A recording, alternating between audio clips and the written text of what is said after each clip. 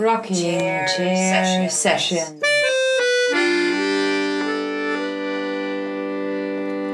With Elisa Di Battista and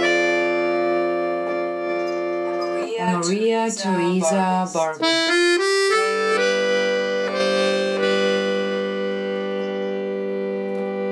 Hello everyone. And welcome to RCS Rocking Chair Sessions, volume 56 with artist Amalia Caputo.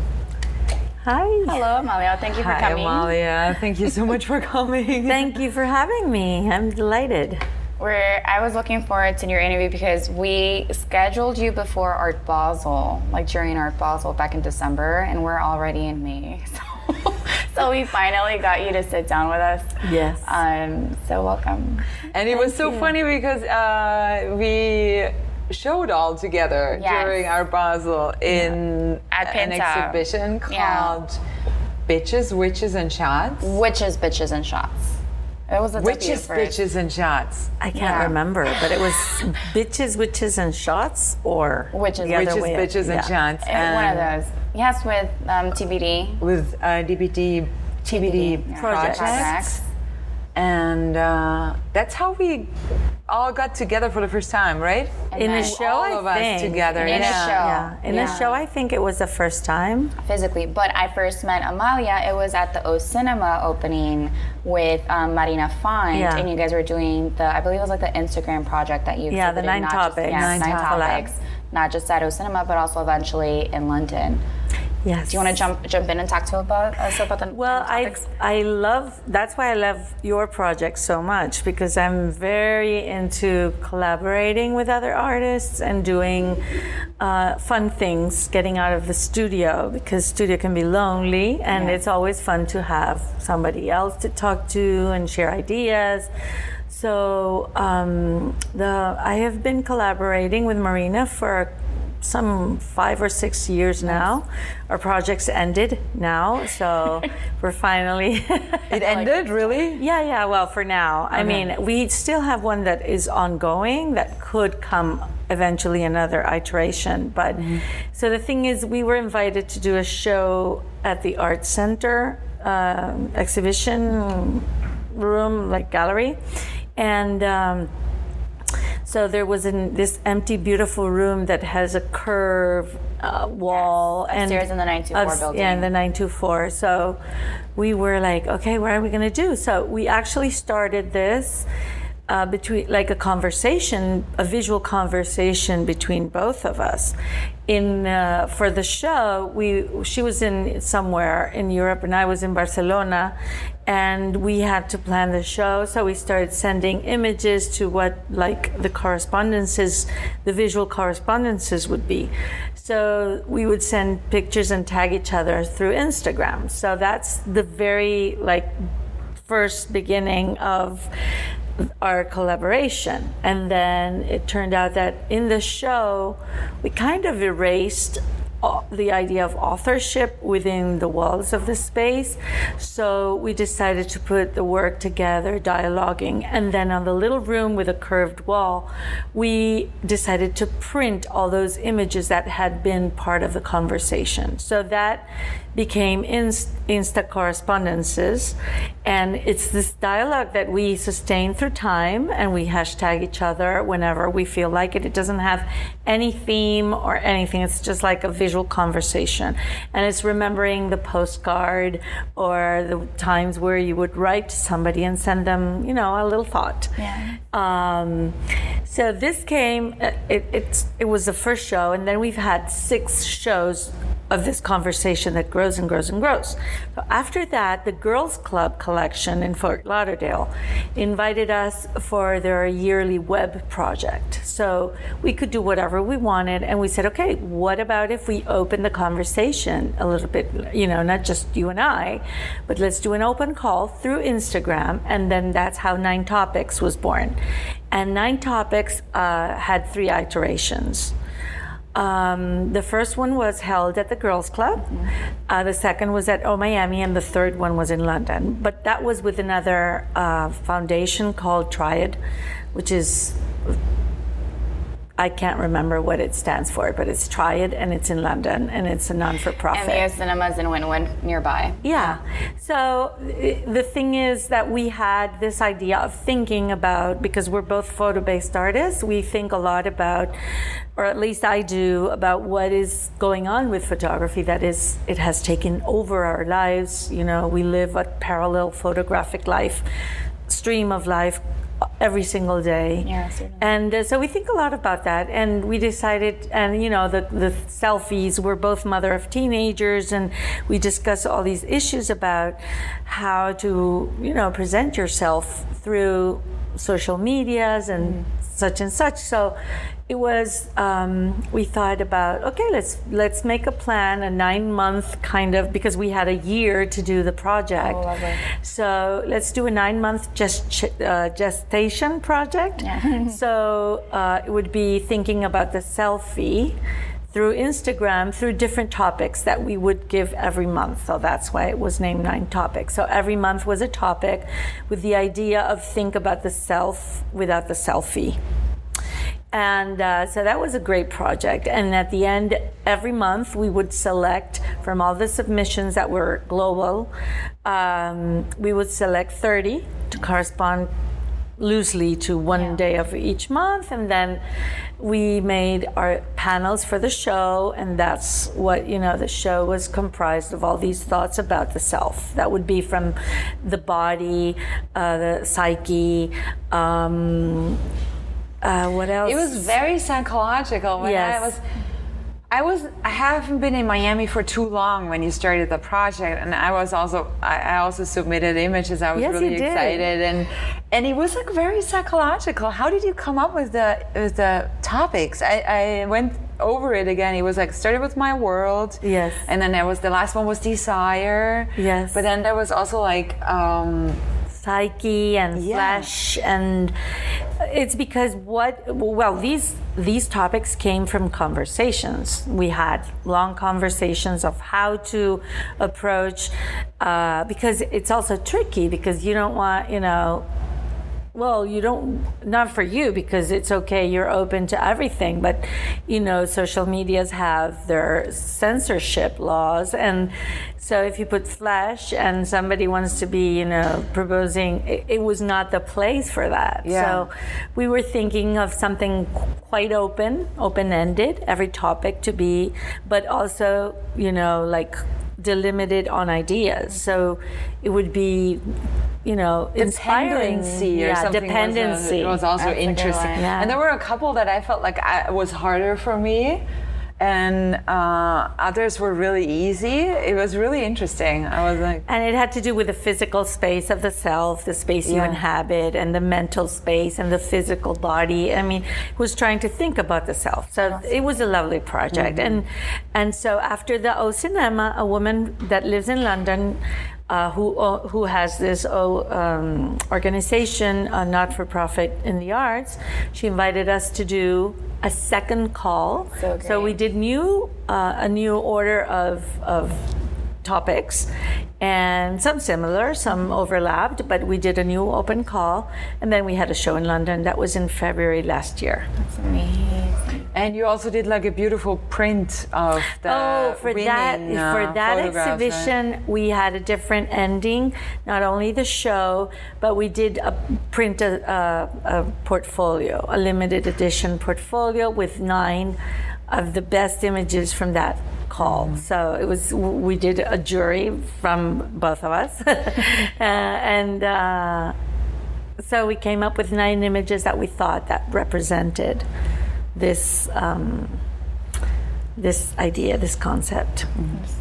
I like that. And as an artist, do you feel that you've enjoyed playing the role of also like curating these images and putting the show together? Like, I feel like as artists, sometimes we wear many hats. How do you and Marina like balance that? Well, it came very organically, and that has happened since we met. I studied art history, And then I started to do my own work. And I do curate and write a lot about art. So for me, it comes very natural to address other people's work and ideas and put them together. I love doing that. I think it's a great exercise to look at somebody else's work. That's why I love writing about other artists. So, and with Marina, we met and we had, the same media. So it came very organic, like it was a natural conversation. And that's so interesting that you started with art history and you started out basically more on the curatorial side before you went into the art side. It was more or less parallel because I started to do, I started my first photography course. I have a very long history with photography. When I was 15, I decided I needed to have a camera in my bag. At 15? At 15, and that was my 50-year-old gift from my family. My quince. I didn't want to go to a ball or anything. I wanted to have a camera because I thought it was, everything is so important that you need to keep. Of course, you had to keep your shots counted because my mother would be very angry if I would use one roll of 24 shots or 36 in a day. Like, no, that's supposed to last. So I started. She was the first curator. She was my curator. Yes. So I've always had this issue with memory and trying to keep things to like a testimony of things. So that's my relationship with photography. And then I studied art history because I just loved it. And but when I was mid-career, I started in the black and white, dark room, straightforward photography. But very soon after, I was looking for different things that were not in the streets. I was not a kind of documentary photographer. I was more interested always in constructing my own image, like what I wanted to convey or. In the studio more. In the studio or even outside, which is how I still work. I work half in the studio and half outside. I just, I like to be free that way. But I do use a lot the studio. But I like to to build my images, to make them happen. Sometimes I even find them, and that's marvelous when it happens, but usually they're part of something else that I'm thinking about. So my work is research-based, I would say.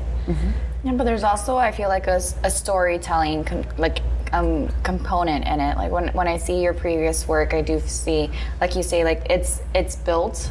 Like you're the one who selects certain imagery. Like there's a video of the pink house being dragged into the ocean. Like there's these stories that you create, and I feel like that's not just art history. Were you a storyteller as a little kid? Did you like to invent things, or I always wanted to be a writer when I was a little girl, but that didn't happen. So yes, I never think that my work is so narrative as it ends up being, but it ends up being narrative. Yes. Because you're a writer after all. No, I'm a visual writer, let's say. But you know what? I don't know. I think I think my work is more conceptual than it ends up being. But that work, for example, is a very clear story about displacement and I was thinking about Greek goddesses and their archetypes in relation to women, and specifically Hestia, who's the goddess of hearth.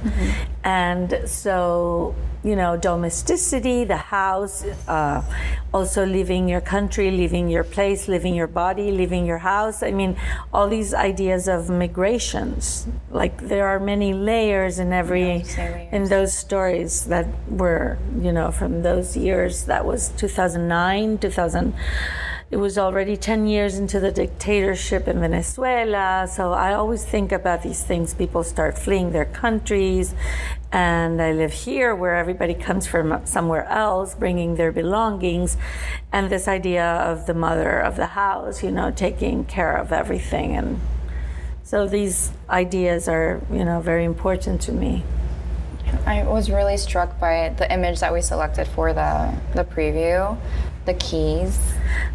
It almost feels like a harness. It's like heavy. It's like a weight. It's like this responsive. Could you talk about that piece a little bit more? Well, that piece is called Entrance, and I had this idea because I've moved quite a bit in my life, and it's also related to this idea of the home and the body as a home. You were born in Venezuela, like you say, now you're here, and then you also mentioned Spain, no? Yeah, but as a girl, I lived in Venezuela. Then I moved to the States when my dad was doing his master's and his PhD.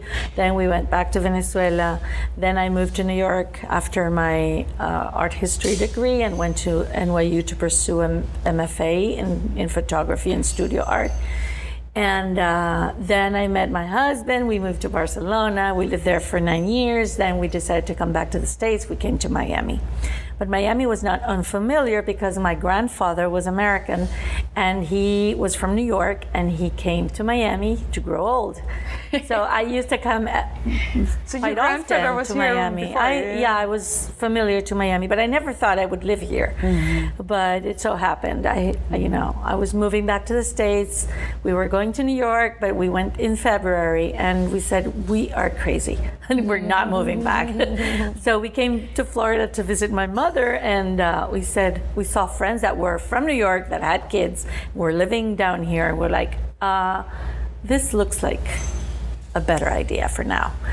And that's the way. But going back to the piece, so I have this idea of, all these doors that were continuously, I like to think of my work as metaphors that happen, like you can relate to them in different ways. But my idea was this, the weight we carry with all these places we inhabit and the body itself. And this connection, I love to make this connection between the inner body and the physical space we inhabit. So those keys are actually, they were very, very heavy.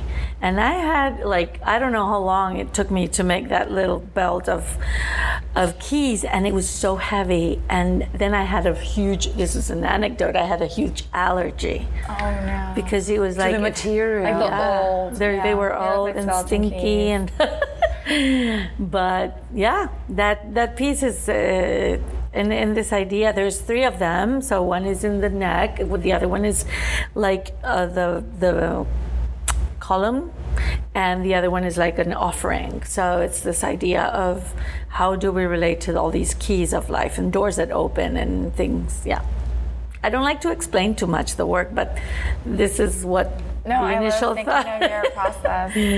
Yeah, it was. Elisa always picks the images for the previews. She gets all the credit for that. And she does such a wonderful job at curating that. And I was really struck by this image too, because I saw some of your work, right? And I was like, this is Somalia, right? This is Somalia. But she always hits like a spot, like with the images that she chooses. Uh-huh. Maybe not everyone knows that image from your work, right? No. It's more like what she. Yeah, I love that you picked it. I loved it. I'm like, oh, that's a surprise. Yeah, so strong. Yeah, it kind of like it makes you question like, who's this person? Why all these keys? Are they trapped? I'm scared of horror movies. Oh, me too. And there are horror movies that involve like keys. Find your key, and for me it was like I was nervous to pick the image, but I was also excited because I was like, I have to pick this one, even though it kind of frightens me. We even talked about it, right? Because Elisa had like 2 images, and 2 images. That's not a lot, and not very often that she's really like that she feels like she needs some feedback on it. And I was like, totally, yes, go for it, that's the image, that's the image. It had like, it had something very emotional that I also connected with it from it. But there's also like a mysteriousness, which I think connects to your work. There's a mysterious in your work in that, like, not just you building the narratives. I'm going somewhere with this, it's in my mind. But for example, like the videos that you have, it looks like an old architectural place. It feels like it's Europe almost, like the indoors. It is, yeah, relentless. And it feels very ghost-like, like ethereal almost. And then that one has like a kind of like there's a glow with the keys, and there's also like a ghostliness to it, like you feel energy, which I'm reverting to back the word of energy, because when you got here we were having mic issues and it was like sparking and making this energetic noise. Can you talk about that layering that happens and like the etherealness almost within that you don't know where it is, like even the one with your roots in your hair that you're like, where is this road? Like it's not certain. Yes, I don't know. I think that comes from this idea that they're not dreams.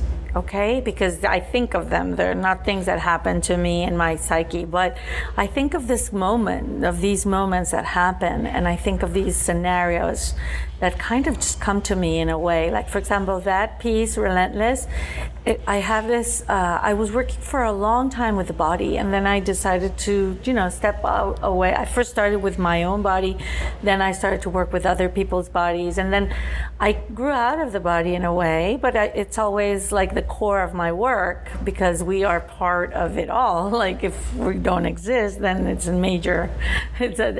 different theme. So the thing is, all these scenarios I find, and then I want to put together these moments where things are happening. And for example, my video work is usually things that go on and on and on, like in a loop. I don't want to have a narrative of something, but they do tell stories. And in that specific case, as in the keys, in Entrance, the series, I work with this notion of the spaces we inhabit and how I like to think a lot about morphic resonances, so things that, relate to you, the physicality of the spaces and how you connect as a physical body with those spaces. So these are images. They're very ghostly, and yes, they speak about the history of those places.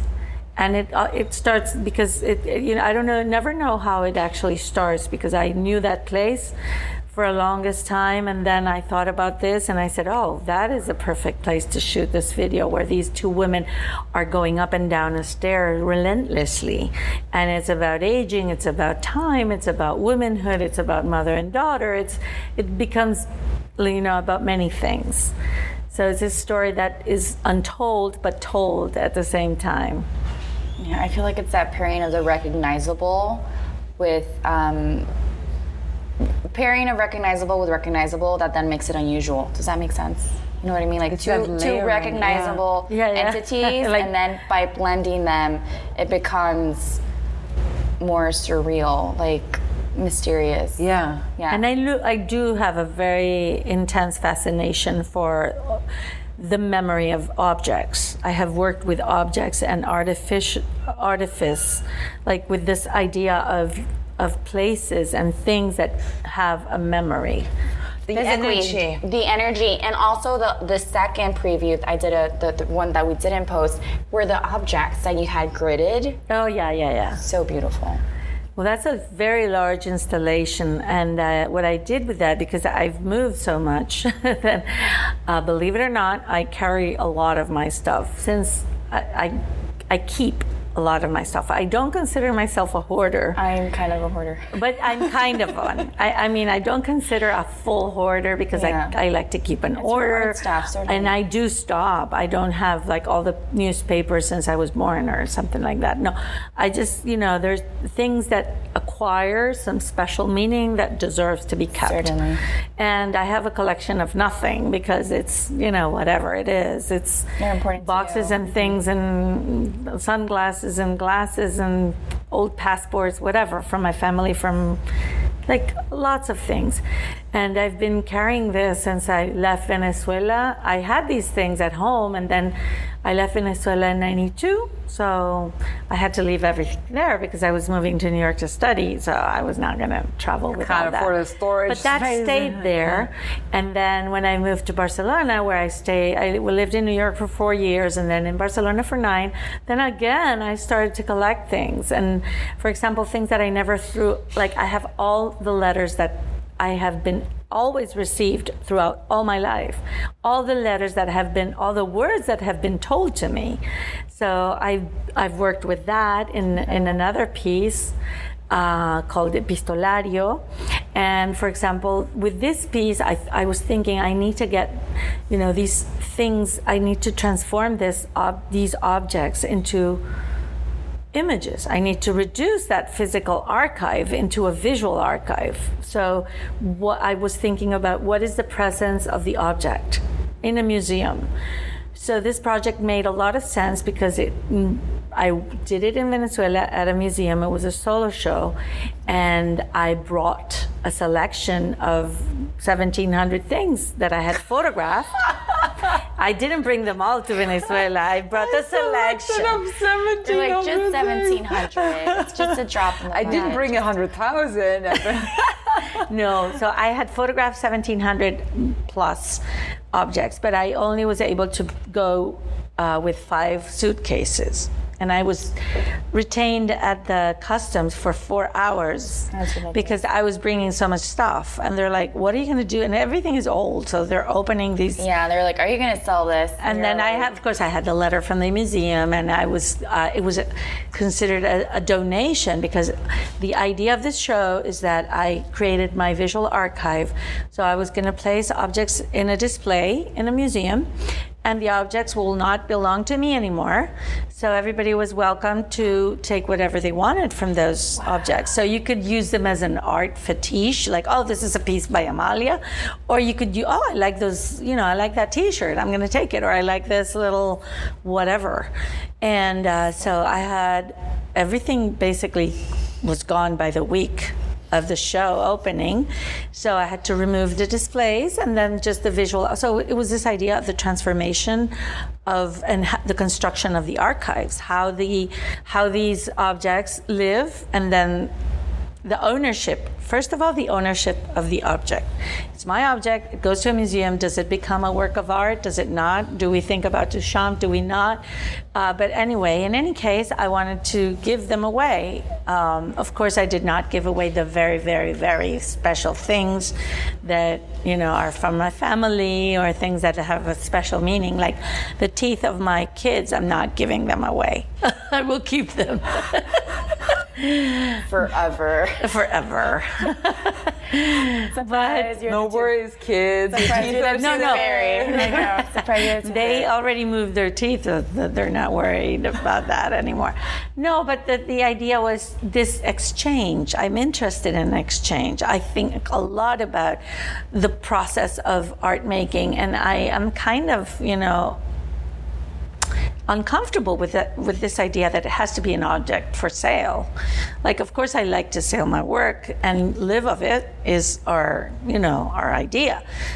Live out of your work, but the notion of having this possibility of a dialogue. So I had a little table at the entrance or at the exit that I would ask, what did you take? What did you take and why did you take it? Why did you choose it and what you're going to use it for? So I had artists that sent me after pieces that they did with stuff they took, and I have people that showed me pictures. Oh, I'm wearing those glasses. They were vintage, beautiful. It was like it was this feeling of a vintage thrift shop market kind of situation, but there was no currency involved. And then it was interesting that the museum had this openness because at the beginning I thought, things that come into the museum, they come into the format of, insurance policies and archiving.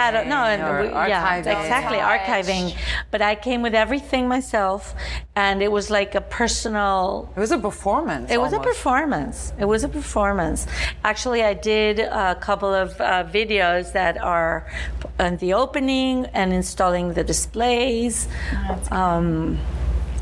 And it was very fun, and it was lovely. And then I came back with when the museum gave me the work, it was 2 boxes of photographs. I was lighter. It was such a relief. And I'm ready to do 2 more of those, but I haven't found a venue. Can you believe it? Yeah, I would love to do one. So the photographs, did you do the photographs in the museum? No. Or you did the photographs before? I was, photographing for 2 years in my studio, the objects. Then printing. So you would have a whole new set of photographs ready that would go with the object that you would give away? I still have my visual archive. Mm-hmm. I could use that one, and I could do new ones, and I could put new objects because the ones that are gone. But it's still this open-endedness of this idea that, you know, transforms, like this gigantic piece that never ends. I love that. It's so great. I don't know if I'm going to do it again. I would love that. I've tried to show it in a couple places, but it hasn't had.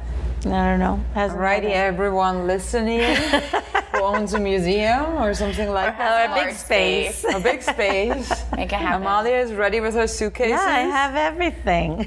It would be amazing. Yeah. So I like to do these projects that, you know, make me think more about my relationship to the work and how and one of my main concerns is like the undercurrent of my work is basically what is photography and how we live with it. So the construction of archives comes as a very important part of photography. And what's happening with photography now is even more relevant because it's shifted from the private to the public, and now everything is shared. And what are we going to do with all these archives that circulate, you know, somewhere in the cloud or in internet? So I think constantly about these things. So that was that was kind of the beginning of this idea of communicating visually with images. Mm-hmm. And then the memory part, which is very important. There's another piece that I worked in that was called Memories of Oblivion. Mm-hmm. And those were repurposed images from my father, from my childhood. And I intervened them chemically, physically. I burnt them. They were Kodachrome slides. And then I digitalized them, and they're almost faded. And it's a direct metaphor of what happens to your childhood, to your memory, to a country that disappears in a politic situation, and the country that I lived in is not the country that exists now. So I think of all these things that photography can do. Like, how can you relate to memory through different points of view and different perspectives? Mm-hmm. That is so interesting. I recently was thinking about that, like going through, like I still have images that my mother took of me as a child that I brought with me also through my migration, you know, and I ripped them out of these big photo albums, you know, that you had, you know, I ripped them out and I had them in a box, and then I put them together in like really tight together so just I could carry them easier, you know. And then I have one picture from my grandmother when she was a kid. She was born in 1912. So the photograph is probably from 1916 or something, her whole family and her. Beautiful. And I took that, you know, and it's so interesting, like how photographs carry like these memories of people, you know. But then, like, before that time, there were no photographs. Like, there is no photograph of. Yeah, it's 1800 something, 1839 right? was the first image that was fixed onto a surface. So before that, there had been, you know, camera obscura that had been, but it was a drawing process, it wasn't a chemistry process.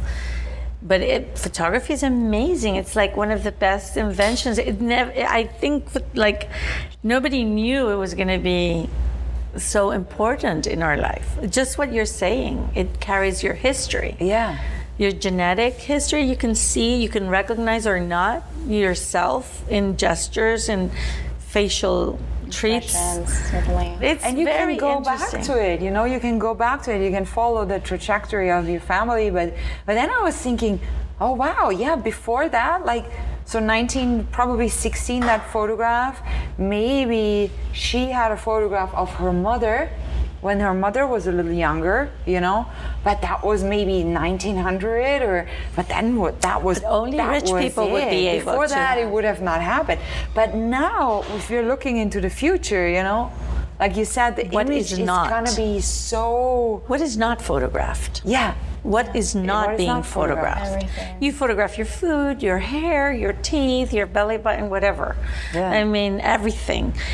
It's super interesting, and I'm totally obsessed with both sides, like the historical part of photography, and I've worked a lot with archives. And I was invited at the CAP project in Vizcaya, the Contemporary Art Project, for 6 months. I was a resident there. I could get to see all the archives and all the photographs and the letters and the notes between the architect and Deering, and it was amazing. And I did this project based on this idea of how do you build a place based on the physical materials that were left.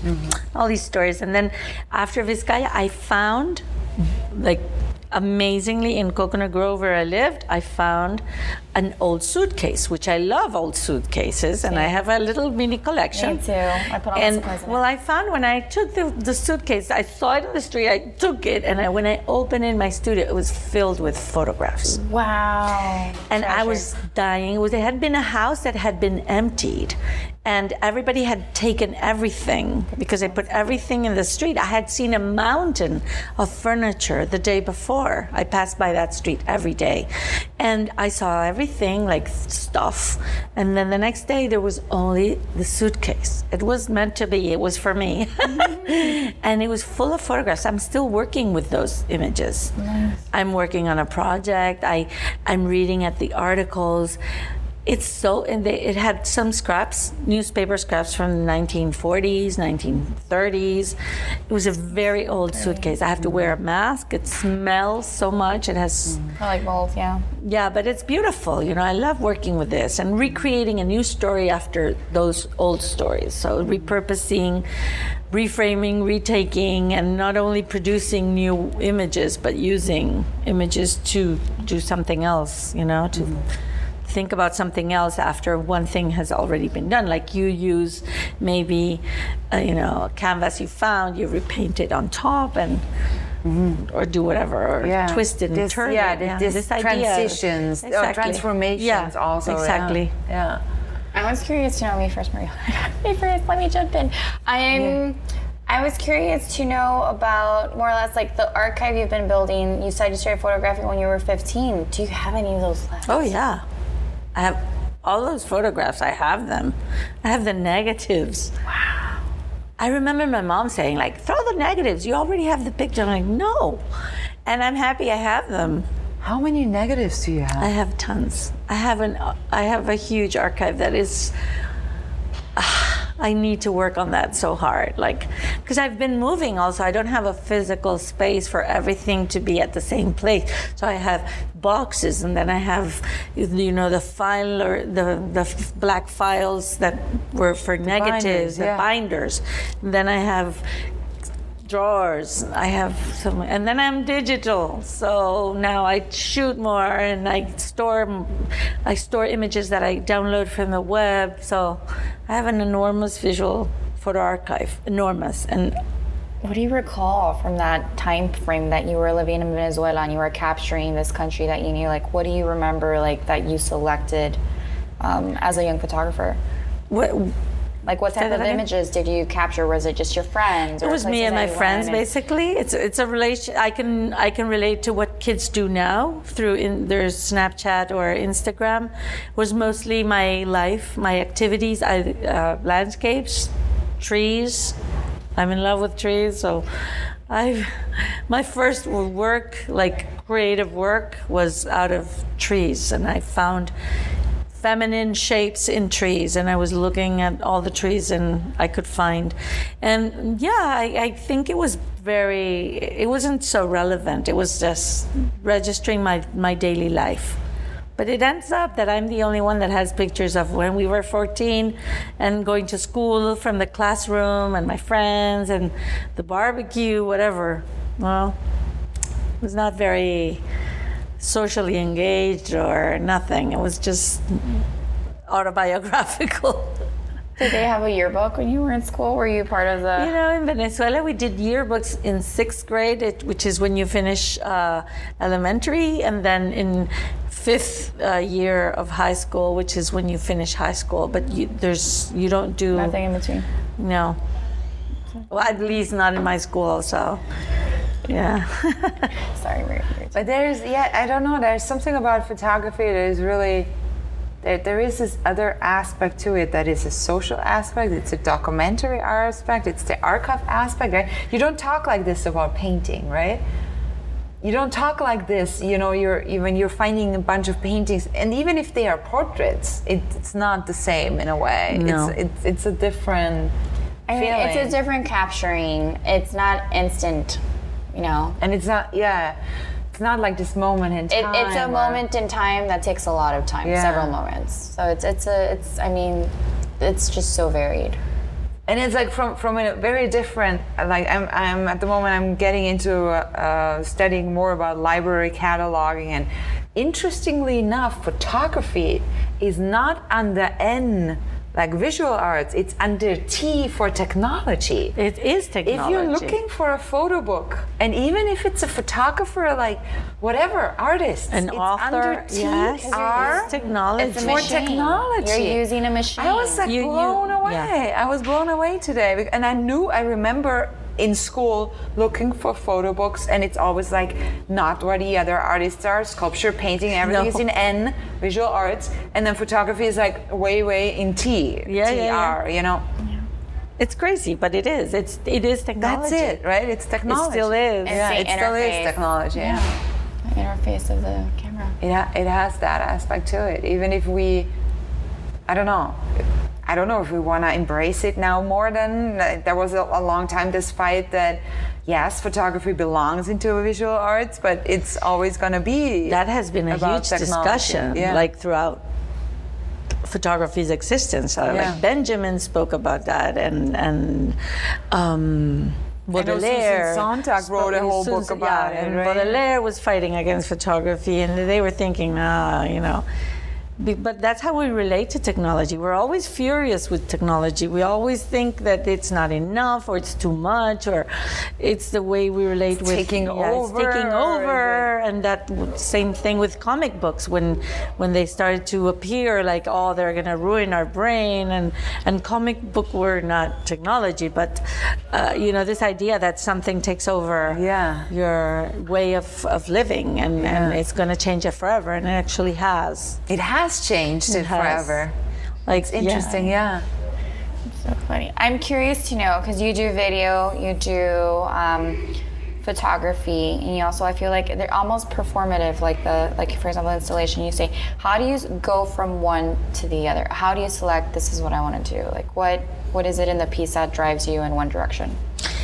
Depending on what I'm working at the moment, I have been working several thematic threads throughout my career as an artist, and depending on what am I doing, what am I researching, I sometimes do video at the same time as photography. Okay.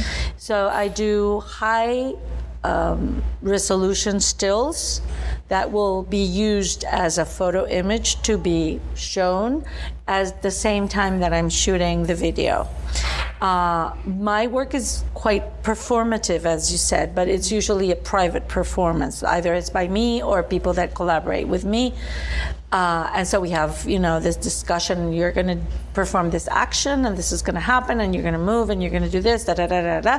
So I function kind of a director/performer in that sense. And I don't know, every work calls for a different media. Some things need, I started working in videos in the early 90s because I thought I needed sound.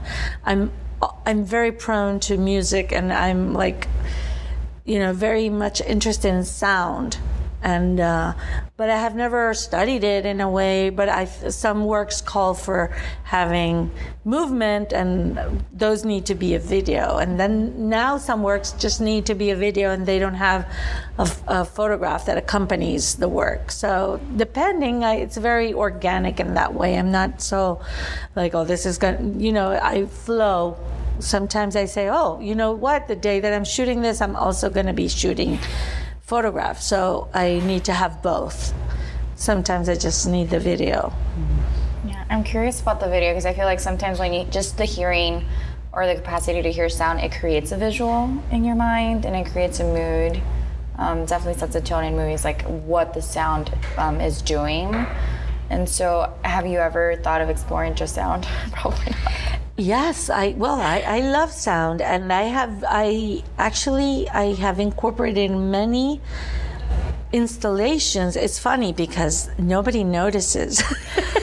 But in my exhibitions, I mostly have a sound bite that goes on and on. But the problem is you can hear it when the exhibition is empty. Because I never use loudspeakers. Maybe it's an iPhone or an iPod with a little, speaker here and there.